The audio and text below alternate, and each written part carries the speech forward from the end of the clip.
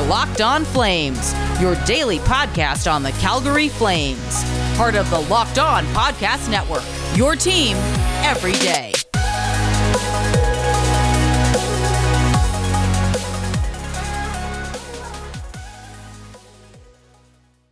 Hello, everybody, and welcome back to Locked On Flames. I'm your host, Jess Belmosto, and unfortunately, the Flames could not pull off another shutout against the Leafs tonight, falling 2-1 in overtime, but we walk away with a point, and we're on to Ottawa, and that's all you can ask for. But before we start the show today, I would like for you to make sure that you are subscribed and following this podcast on your favorite apps so you never miss an episode of Locked On Flames. I missed the first few minutes of the period as I was coming home from work, and I was kind of concerned that I had seen on Twitter that the Flames had taken 3 penalties in the first, and I just found that very unacceptable.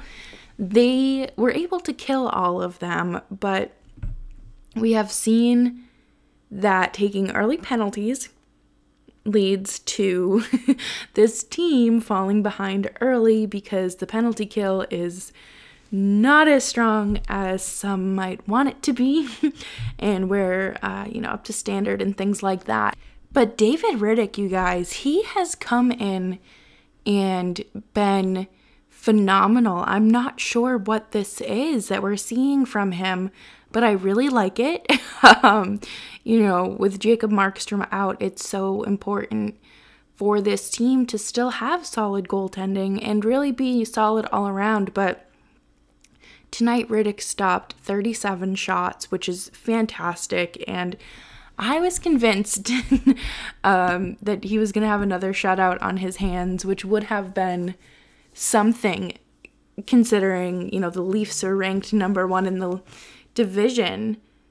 But Jeff Ward said that there's a lot to like about David Rittich's play in the last 2 games, but he says once he starts trending in this direction, he's able to maintain it. So that's very good. That's very good, but that's also concerning because it's like, yes, we want him to maintain it, but we also would like to see our $6 million goalie back in net. Hopefully Markstrom is okay, and we do get to see him again sooner rather than later, but he is still being evaluated on a day-to-day basis, and you don't want to rush him back, especially if you are making a push for the playoffs, which, the season's about 30% over, so it's kind of time to start focusing on that. And it just feels like the team is once again relying heavily on their goaltending and not carrying their weight. I mean, obviously it's going to be hard to put up a lot of goals against a team like Toronto, but you need to shoot the puck. And Sam Bennett had 3 shots on goal tonight, and Andrew Mangiapane had 4, and he actually led the team with 4, and he was responsible for the only Flames goal. So shout out to Andrew Mangiapane. He also led the forwards in ice time with 20 minutes and 28 seconds. So he is really coming into his own. I think that we are going to see some amazing play from him this season and heading forward in his career. He's one of my favorite players to watch around the league, and I feel like within the next year or 2, he's going to become a bigger name, a bigger star. I was talking last night about how the Carbs dominate number 88. Obviously, David Pastrnak and Mangiapane, Breadman. So I am really looking forward to his future and things like that. I just really am loving what we're seeing from him. I think it's fantastic, and I want to see him, do more. I want to see him on, kind of on the special teams unit, maybe played around there, kind of tinker with him a little bit. But something else that I wanted to note was that Glenn Gaudin played only 4 minutes and 10 seconds tonight. Now, obviously, I know that this was, I believe, only a second or third game in the NHL, so he's obviously not going to be putting up 20 minutes a night, but I'm interested to see if he does get more of a chance. Some more time on ice and, a little bit bigger sample size before they say, we're done with you.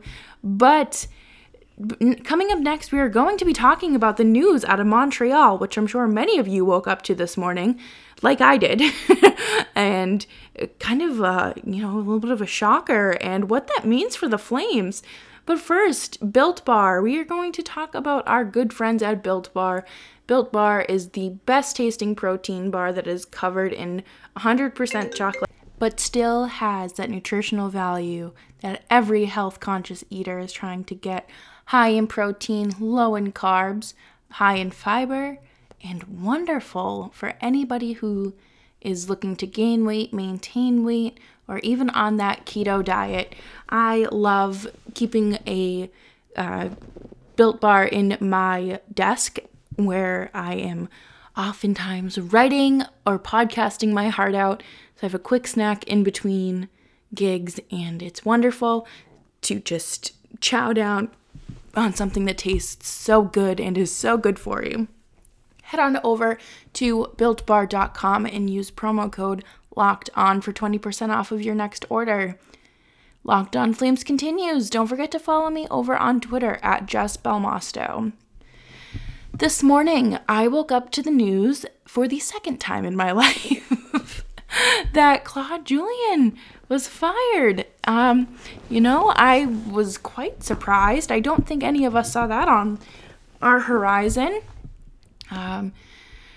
Management came out and said that it was time for a new voice in the room, and I just wasn't quite sure what to make of that because, the Habs are 9-5-4 with 22 points, and the Habs had lost 3, won a single game, and then he was fired. So I'm kind of scratching my head here because I never thought I would see the day where Julien was out of a job before Jeff Ward. Both coached in Boston in 2011. So maybe there's some sort of reunion in the works there, or maybe they can just switch jobs. It's like wife swap, but job swap. But the Habs have a 611 points percentage, and they fired their coach. I'm a little confused there, but I guess you can't fire your goalie who is under contract for another 5 years, who seems to be the real problem here. Carey Price has an .893 save percentage, and he has not been consistently solid for quite some time, and I would expect him to kind of continue to trend downward as time goes on and he gets older. And you just traded for Jake Allen, who has a .932 save percentage, and Tyler Toffoli is averaging about a point per game. And I don't necessarily see how Claude was the problem unless there are things that are going on behind the scene that we just don't know. I definitely did not see this on my radar. I guess if I were really any other coach in the NHL right now, I would be concerned, especially if your team is not performing at this elite level. I thought that the Habs had been very good and, they've earned the Juggernaut title and things like that. So again, it's, it was still early in the season when things were, firing up and they were on a hot streak for a little bit. And I would consider that they're still a good hockey team. I don't know why they would can him necessarily. And Jeff Ward, my first thought was quite literally, Jeff Ward has to be crapping himself right now, because if you can coach such an offensively dominant team and still win games with your subpar goaltenders and get fired? What happens when you have two good goaltenders and a decent offense?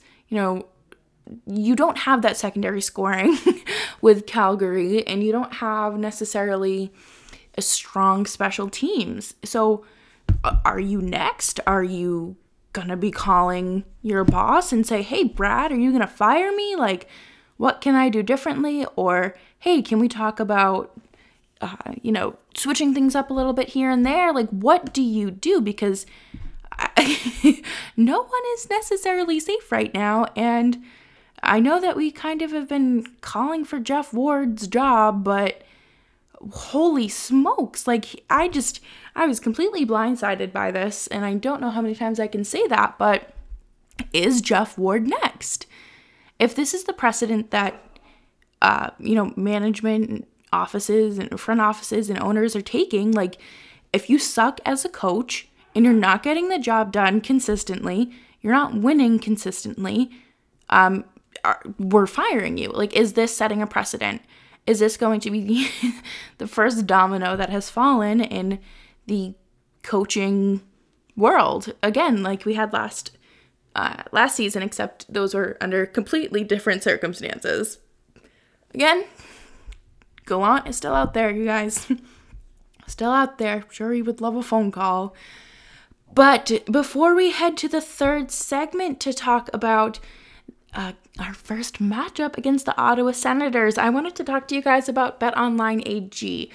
BetOnline AG is your online sports book expert. They have everything you need from, your basketball, baseball, hockey, to reality shows, esports, everything like that. And you can head on over and create your free account and get a 50% welcome bonus with your first deposit when you use promo code LOCKEDON. And I think that's pretty cool, Bet on some basketball, some hockey, might as well bet on anything your heart desires and get that 50% welcome bonus with your first deposit when you use promo code LOCKEDON. So head on over to BetOnline AG and use that promo code LOCKEDON for your 50% welcome bonus. Hey, you there. Are you subscribed to Locked On Flames? Are you following our show on your favorite podcast network and favorite platforms? Make sure you're doing it right now. We are set for another back-to-back tomorrow night against the Ottawa Senators. This is the first meeting between the two this season, and we are finally getting to see the Tkachuk brothers battle it out nearly 2 months into the season. I think the Sens are going to Sens. Matt Murray right now has an .883 save percentage, and their backup has an .859. So I'm not going to get too ahead of myself here and say that this is, something that the Flames have in their benefit, but something could work. Something could be on the Flames side here. Brady Tkachuk leads the team with 8 goals. And of course, Dadonov is very good. And the Flames might have something to worry about there. And if you don't think that the Sens are capable of winning, look back to last week when they came back in a 5-1 deficit against Toronto and then won in overtime. So they have it in them. They can do it. They can beat elite teams. And that probably means that they can beat middle-of-the-road teams such as the Calgary Flames.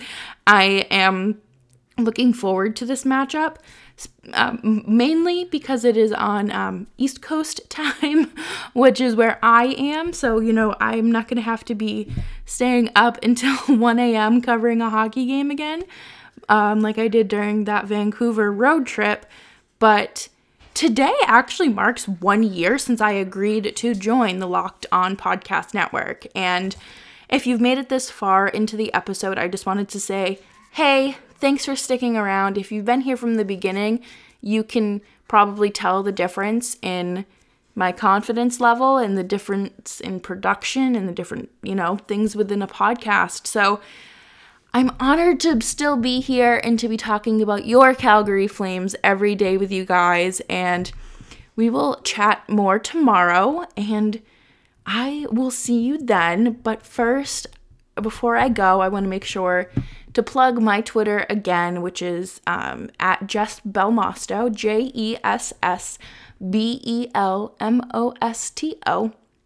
and make sure that you are following and subscribe to this podcast on your favorite podcast network. All right, y'all, I will chat with you tomorrow, and go Flames!